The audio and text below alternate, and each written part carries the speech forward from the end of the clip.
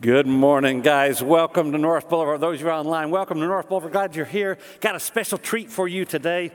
I'm going to start by just saying what some of you already know, which is North Boulevard has become something of a leader among other congregations that want to make disciple-making the main thing and plant churches. And so we're entering, I think, maybe our fifth or our sixth New Day conference. It's coming up in 2 weeks. I want to make sure you know about that and that you know you're invited to come to that New Day conference.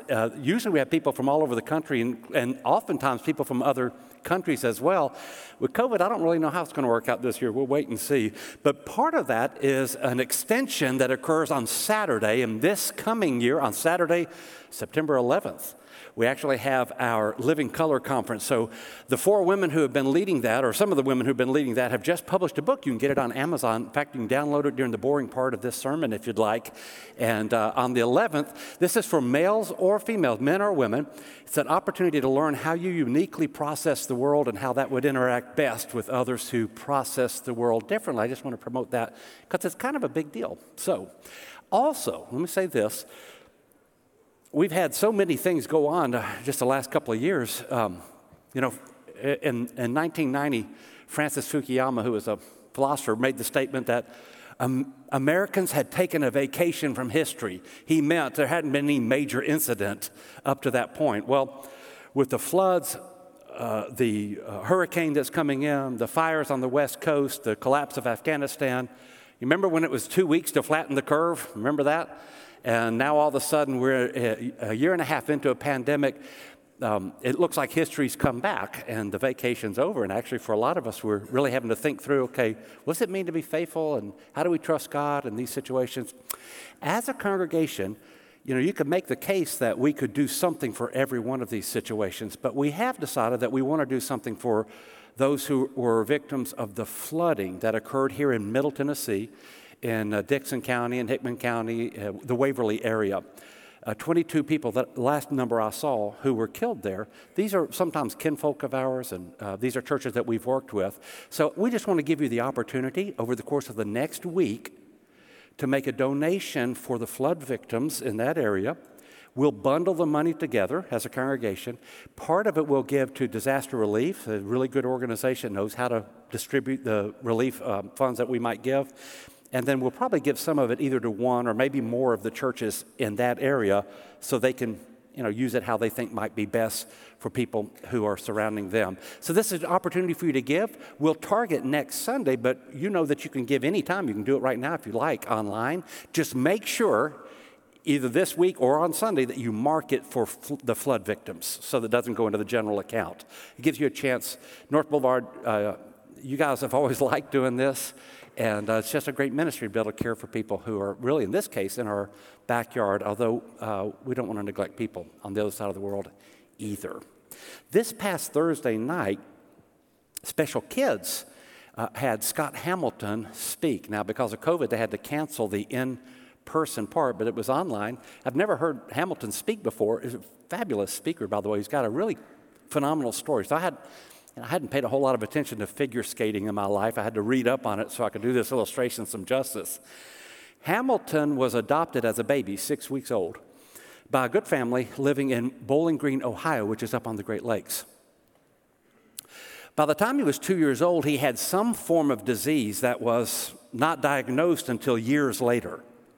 It was so serious that he stopped growing. In fact, when he finally won his gold medal, he only weighed 108 pounds and was 5'2" tall. So he had not grown very well. Multiple doctor's visits, multiple tests, all sorts of issues, misdiagnoses. In fact, he was once diagnosed with a disease and given 6 months to live. That's how much the diagnoses were varied. Turns out, by the way, years later he found out that he had a small tumor in his brain, and that was the reason some of his facilities were affected. By the time he was in kindergarten, Hamilton had to be fed through a feeding tube, but it's only because he was having a hard time processing the food, so he's actually still an active boy. So they would literally put the feeding tube in him, tape it to his head, and then let him go play. It was so stressful on his family, I think there were 4 kids, that one of the doctors finally said to his family, to his parents, not to him, but to his parents, y'all need to do something about your stress. You need to, and every parent every parent online, every parent in here will get this. You need to get away from them sometimes. It just so happened that down the road, someone had just built an ice skating rink. That's how it started. They took him down to this ice skating rink, and he said, when he was speaking the other night, he said that the big surprise to him was seeing that no other kids had feeding tubes in their taped to their heads. He hadn't seen that before.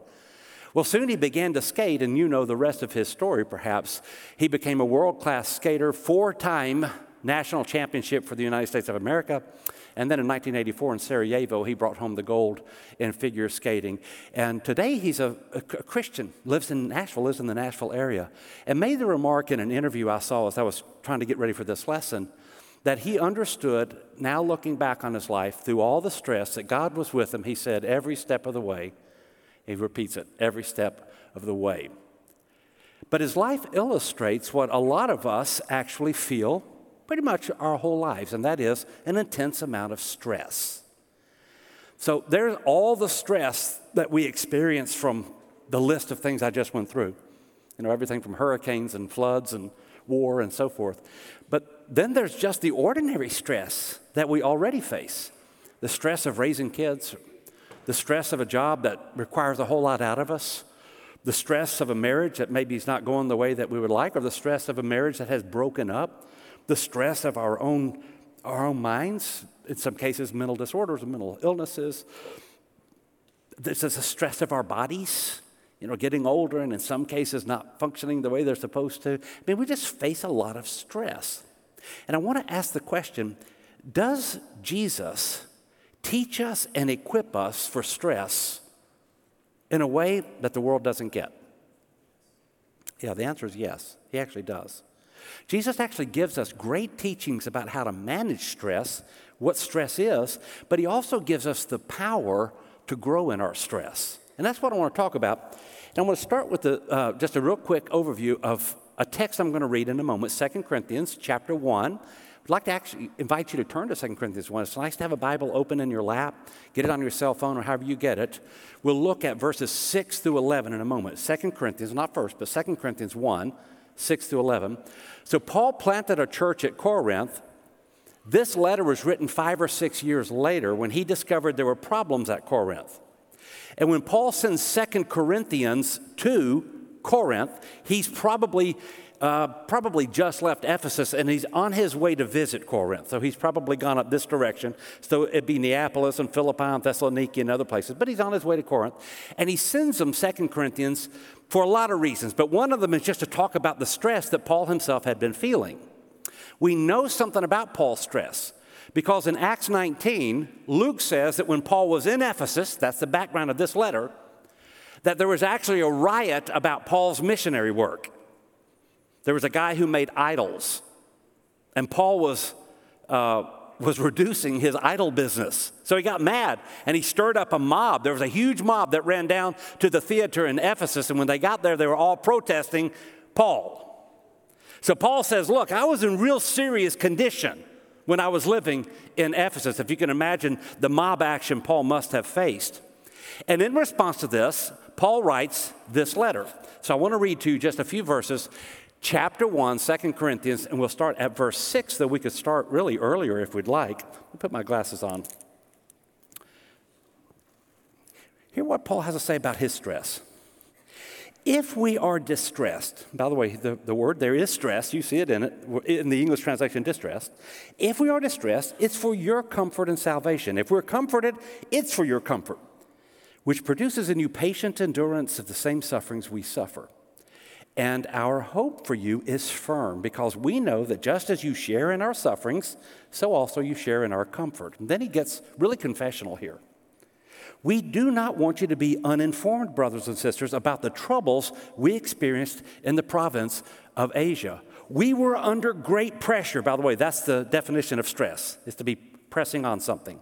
We were under great pressure, far beyond our ability to endure, so that we despaired of life itself. It sounds as though Paul is saying, I was actually thinking about suicide. The guy's under tremendous stress, he said.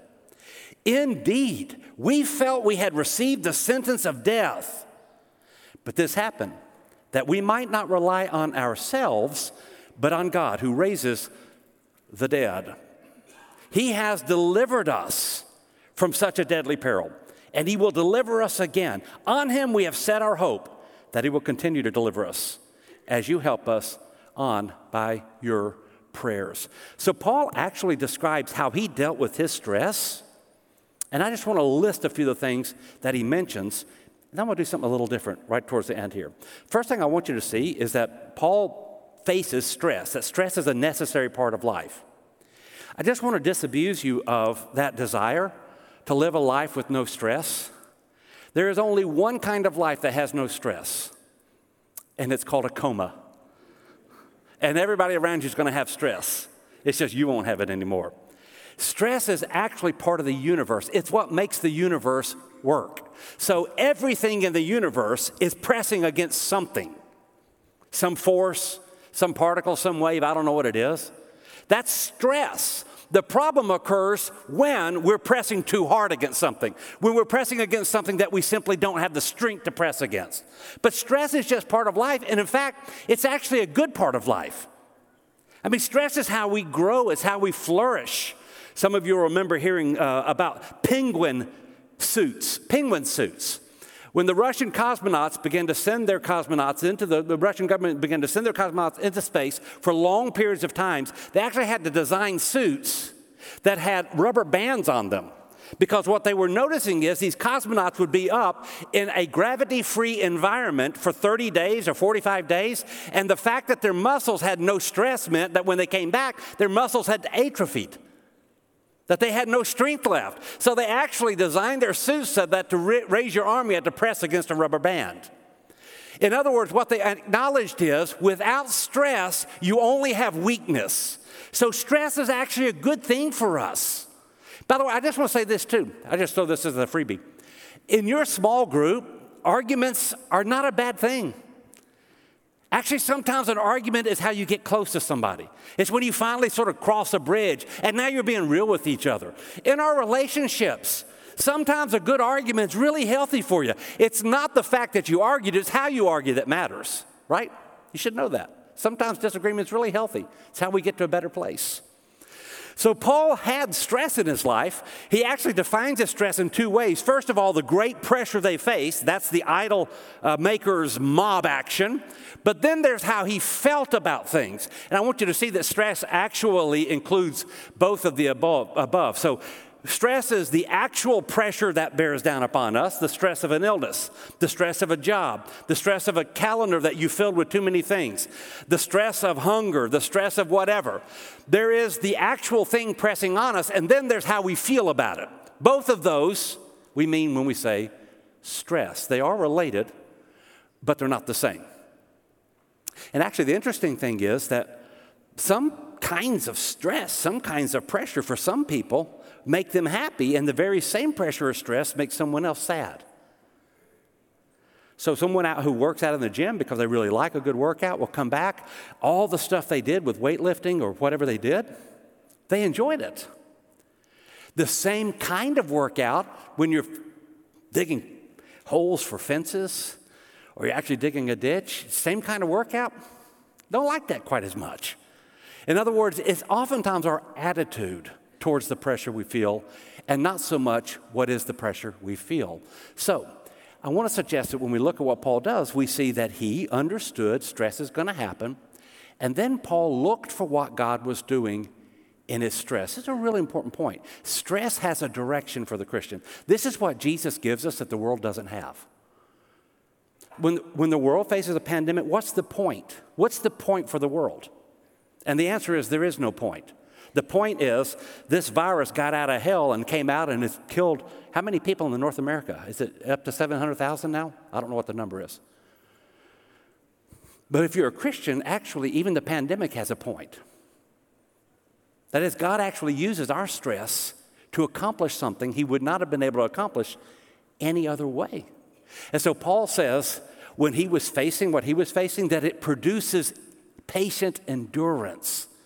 He actually says this. He says, so if you were in Ephesus and you saw this mob action, you might have thought, well, those terrible guys. I can't believe they did this. And, those idol worshipers and whatnot. Well, Paul actually saw a different meaning in it. He said, the reason this happened was so that I would learn to depend upon God. You see that Paul takes the exact same pressure point and sees it very differently because he has Jesus. So whatever stress you're facing, actually, Jesus is able to use that for your good. That's true in marriage. It's true with your job. That Jesus offers us the perspective that God is always at work. And I want to show you something. One way to respond to stress, a very important way, is to respond with praise and worship. Amen. This actually is one that has taken me a long time to really, I haven't figured it out yet, but to sort of get my brain around. In this very same text, I didn't read verse 3, but Paul starts the text out by saying that he gives praise to God. So here's a guy whose life has been under threat. He's considering suicide, and he says, but I praise God. It reminds me of what James says when he talks about the trials and the stresses we face. And he says you should consider it a joyful thing that you face stress. James says because that's how you become mature, through facing stress. There's an article came out in 2017 in the Vanderbilt University magazine. Some researchers had studied people who attend church and their mortality rate vis-a-vis those who don't attend church and their mortality rate too, I bet. And what they discovered is that those who attend church from ages 40 to 65, I said 60 at first service, 65. Those who attend church from ages 40 to 65 have a mortality rate 55% lower than those who don't attend church. In other words, if you want to live longer, come to church. Now, here's my question. Why? Why would it matter? And we who follow Jesus can imagine all sorts of reasons that matter, but I'm going to tell you one reason why. Because when you come in and you're all stressed out and you're all knotted up and, you got the weight of the world on your shoulders and all of a sudden you start singing, holy, holy, holy. Where does it go? Like all the pressure just leaves, or this, you're the one, the only one. I think you said we hadn't sung that song in a while, but man, that was rocking up there. Like you start swaying and like you really like that thing, and all of a sudden it's kind of like just the stress goes away, doesn't it? There's a power that comes with praise, a power that comes with thanksgiving. I just want you to see, and by the way, what is the world, to whom can the world say thank you? And I don't say this in a judgmental way. I really don't. I have an atheist friend who once told me that the thing he misses the most about being an atheist is that there's nobody to say thank you to. He goes to the Grand Canyon and he can't say thank you to anybody because there's nobody there to receive it. That we actually have someone to praise. We have someone we can be thankful to. All right, I got to keep moving because I want to get to my special moment. Find someone with whom to share your feelings. I should have worded it that way, but I didn't have enough space on the line, so we had to do it short version. Paul says this when he's talking about his stress. He says, you share in our sufferings and you share in our comfort. Here's how the proverb writer puts it.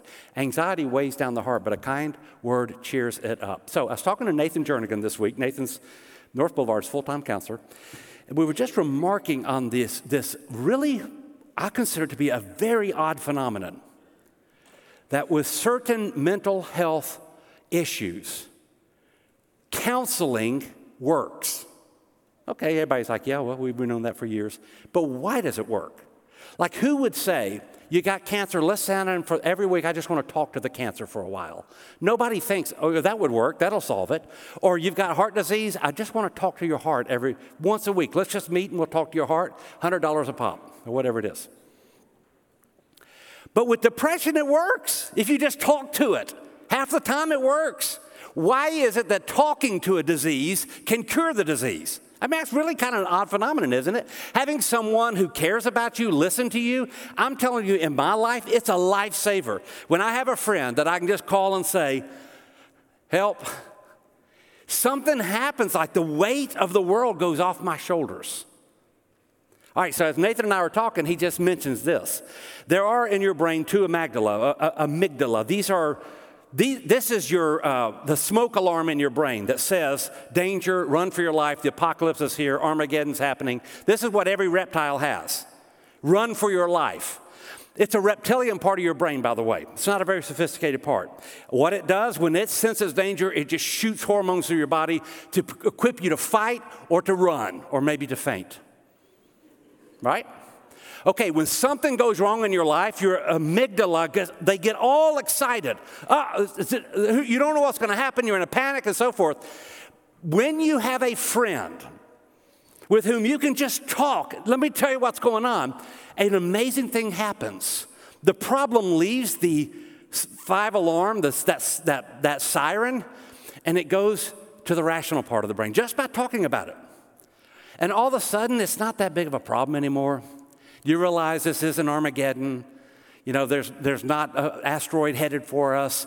Just talking about it can actually help you with it. And what we get in Jesus is a whole community of people who care. That's what we get, a whole community with whom we can share our burdens. And now, this one. Here's what happens under stress. A lot of us, when we're stressed out, we make terrible decisions. And we tend to take our stress out on other people. And rather than pulling together in times of stress, we tend to divide. There is no sadder illustration of this, I think, than a married couple trying to raise children, especially when children have special needs. You know, the divorce rate for parents of children with special needs is 80%. And it's because, I'm not blaming the parents, but it's because we have a hard time learning to work together in times of stress. So, last year, 2 of our members wrote a book on raising children, challenging children. I'm using their language now. I'm going to get over this. So, Roy and Margaret Thompson adopted 3 children. By the way, they openly tell the story in the book. All 3 children gave them permission to share the story, and they gave me permission to share it. They adopted 2 of the children as babies, as infants, and then 1 at the age of 4, but there was no indication that any of them would have special needs, but as it turns out, all 3 of them did. And as I say in their book, all 3 of their children have been on lifelong psychiatric care. That means that they have dealt with at least the following: ADHD, dyslexia, bipolar disorder, attachment disorders, language deficit disorders, central auditory processing disorders, behavioral issues, sleep disorders, eating disorders, the normal fighting that all kids do anyway, endless doctor appointments, endless appointments with therapists, endless negotiation of medications, emergency calls, all sorts of sleepless nights and so forth. And in the book, they talk about how they managed to keep their marriage strong. And if you know the 2 of them, then you also know they're not just strong, but they're 2 very calm people who look really like they love each other. In fact, I would have thought, okay, if I were dealing with that with 3 children, you know, that would be your whole life. In the middle of all that, Margaret, who also has lupus, started her own home health care business, eventually had 200 employees in her business before she sold the business. Roy is a dentist here, got a big practice, in fact. And listen, in the middle of all this, he became president of the Tennessee Academy of General Dentistry, president of the Tennessee Dental Association, co-founder of the Interfaith Dental Clinic, president of Kiwanis, president of United Way, member of the Rotary Club, a leader in our own John's House class. That's a class we've had, probably the oldest living class at North Boulevard in our Bible class. Runs marathons, recipient of awards. They've done all of this while they were trying to navigate raising 3 challenging children and coming out with this really lovely marriage. So when they published the book last year, I told them, I want to interview you. And then COVID hit. Well, you're in luck, because I'm going to interview them right now, if the 2 of you will come up. I want to ask these 2 the question: how did you survive the stress? How did you maintain your sanity? The stress of raising 3 challenging children. So let's give Roy and Margaret Thompson our book. Okay, so did I get it right? Did I get it right? You did good. I did. So let's just start here. Okay, is it the case of the 2 of you? Have you survived? You still have your sanity? And yeah, it's great. We knew when they all moved out, it'd be great one day again. But no, we've survived it, and we've grown. We've thrived, just like you talk about stress.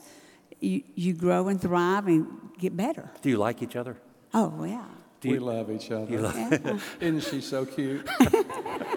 Like if you That's overdo what it. she said that about me at the first service. If you overdo it, they're not going to think you stayed sane. So don't try to keep it moderated there.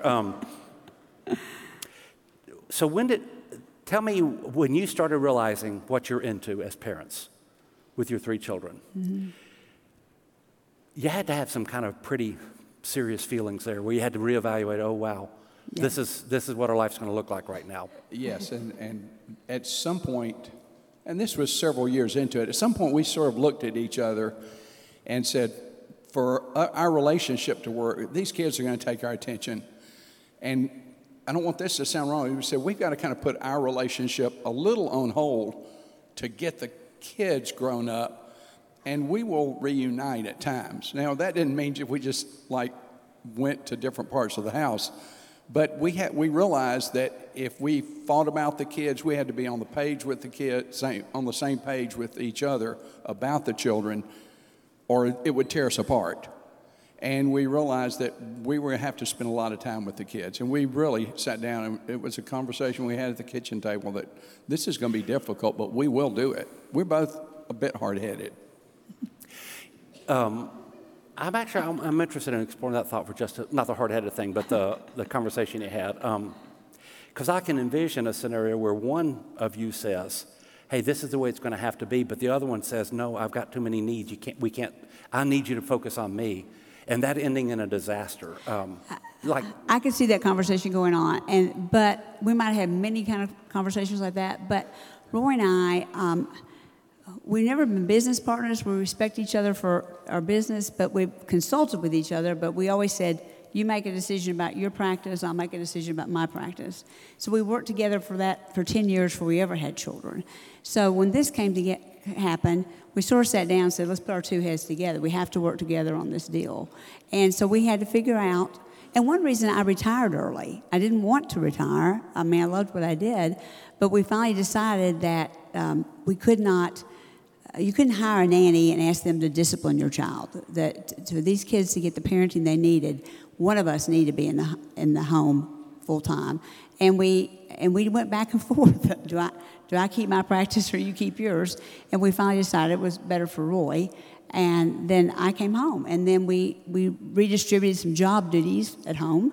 And Roy just basically had his practice, and he would say he got the lucky end of the deal. It was much easier to do surgery than to come home and be with 3 kids. Every man would agree, by the way, I'm just saying. So we haven't had this conversation before, and I'm trying to go on to some other questions, but I'm really fascinated by how you were able to agree, because these are really heavy issues. I can just imagine a lot of resentment and, I'm not getting what I need out of this and all. We never blamed each other. I don't think we ever went there. And this is a time you look at each other and go, okay, we have strength and weaknesses. Let's utilize your strength and avoid my weakness. So one of the things we did was Margaret had a little more free time during the day. She got the kids from 8 in the morning to 8 at night. But if anything happened from 8 at night until 8 in the morning, that was me. So just my nature, I can wake up, take care of something, go right back to sleep. So if the kids were sick, that was me all night. And we just kind of looked at each other and figured out, you did this well and I do this well. And we built on that. All right, so I'm going to change the subject just a little bit then. On dealing with raising the kids, and you use two strategies. Mm-hmm. One is what you call the pregame. That's where you prepare yourself for whatever the action's going to be. And then the other one was, at the end of the day, the debriefing, where you talked about how did it go. So just tell us a little bit, because in the book you say that's like one of the most important things that you did, even before you go to a movie. Who's going to sit where? In the car, even. In the car, who's going to sit in which seat, who gets which treat, and all that. What's that about? Tell us what's going on there.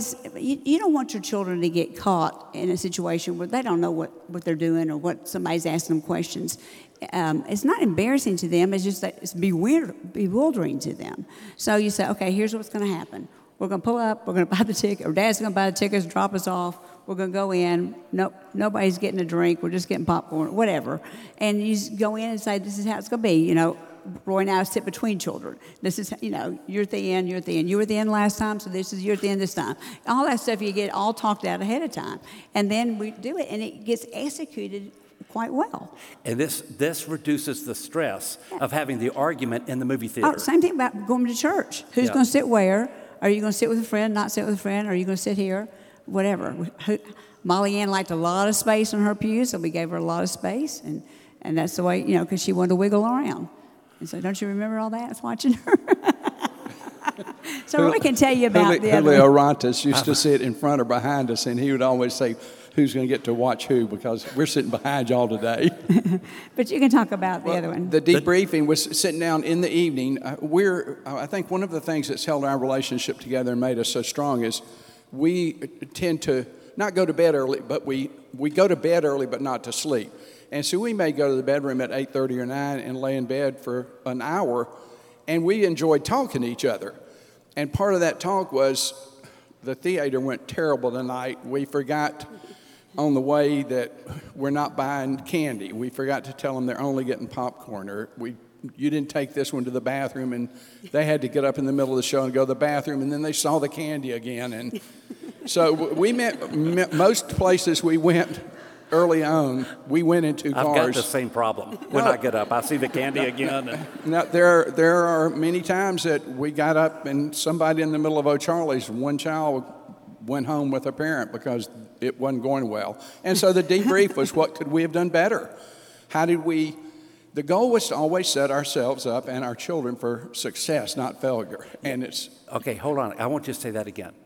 The goal was to set yourself up for success before you get there, not waiting until the moment arises. Right. It's like professional sports. They don't just jump on the field and start playing. They pre-gamed and looked at the tapes, and after the game, they go through every play and go, who didn't execute? And we were good about doing that and looking at that situation, saying, how do we do better next time? Yeah. Because it's not like we're just going to quit going to the show or quit going out to eat. And our medical training helped a host a lot. You don't just show up for therapy and go, oh, what are we going to do today? I mean, I already have a strategy in my head and the steps already worked out before you got there. And so my game is to teach you what we're going to do today. Let's go do it. And at the end, what worked, what didn't work about that. We'll do different the next appointment. So, Roy, you say in the book that you became Margaret's cheerleader. I think it's the language you used, maybe towards the end of the book, that you were her cheerleader.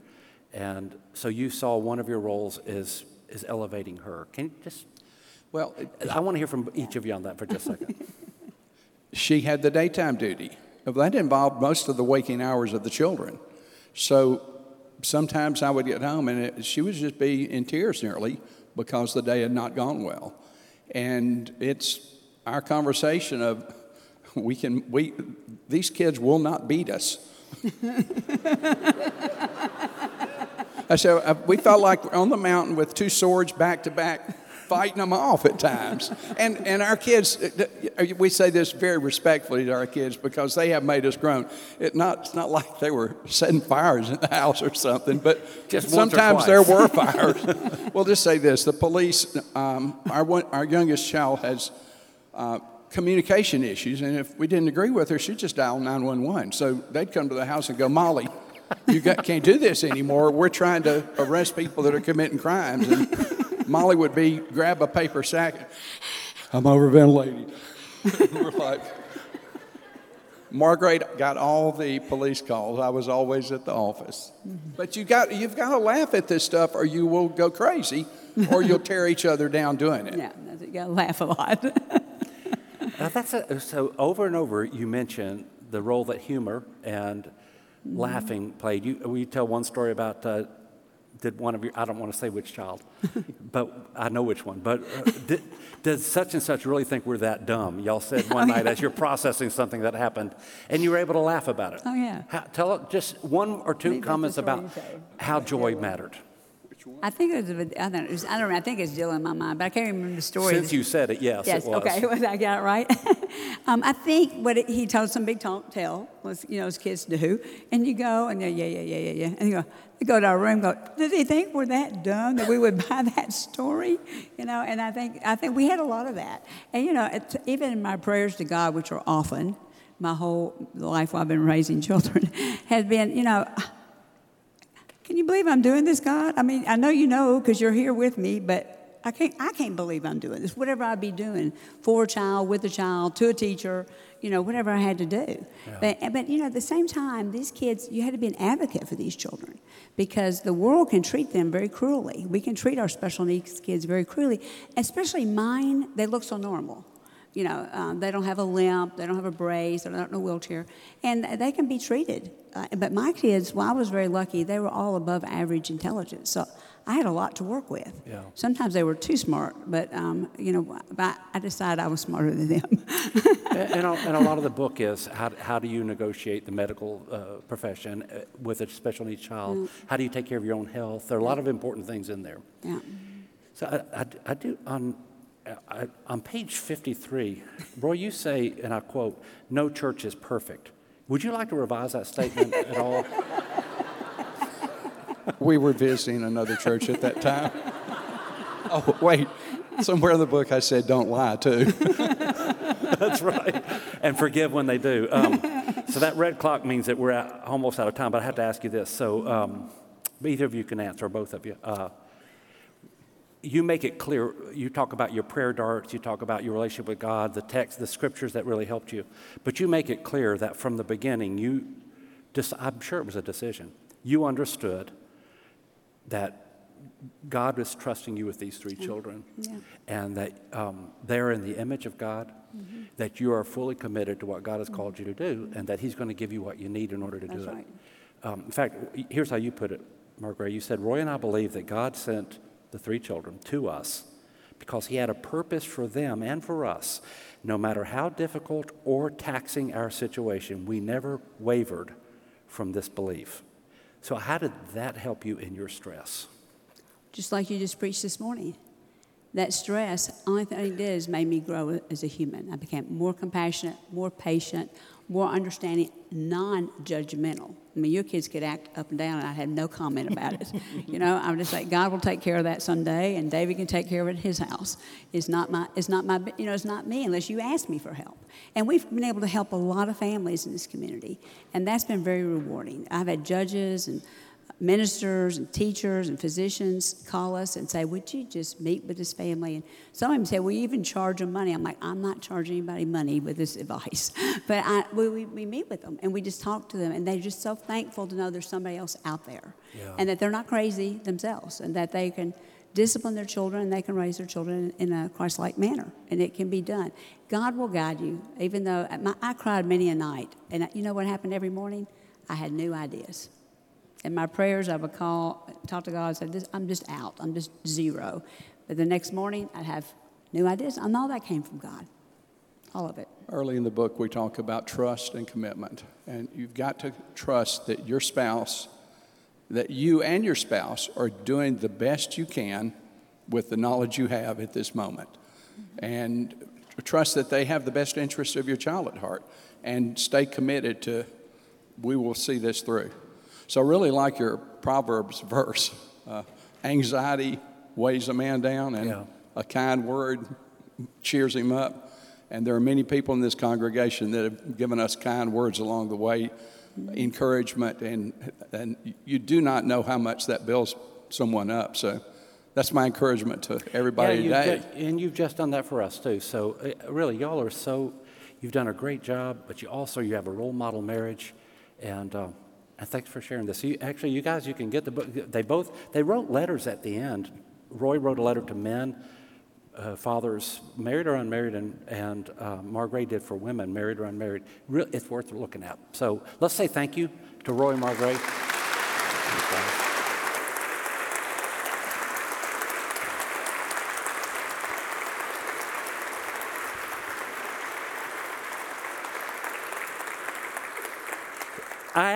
I built the whole sermon around this because, like I said, a year ago when I first read the book, I just thought, oh, wow, we need living testimonies that this stuff actually works. And so there you go. It's true for all of us, which is whatever stress level you're at, God actually has ways for us to deal with the stress that we face that are healthy. We can flourish in our stress as the two of them have demonstrated. So we'll end the lesson here, but just give you an invitation. If you'd like somebody to maybe pray with you, so online, you go online, there's usually a button that you can click and you find somebody live who will pray with you, coach you. If you're in the auditorium right now, you can go back to the back. We'll have several folks who are back there. They'll see you when you come back, ask you, do you want to pray? And ask God, you know what? Don't ask God to remove my stress. That's a weak prayer. Here's a better prayer. God, give me strength and give me your purpose in the stress I face, and see what he does with that. So let's stand up together and let's sing.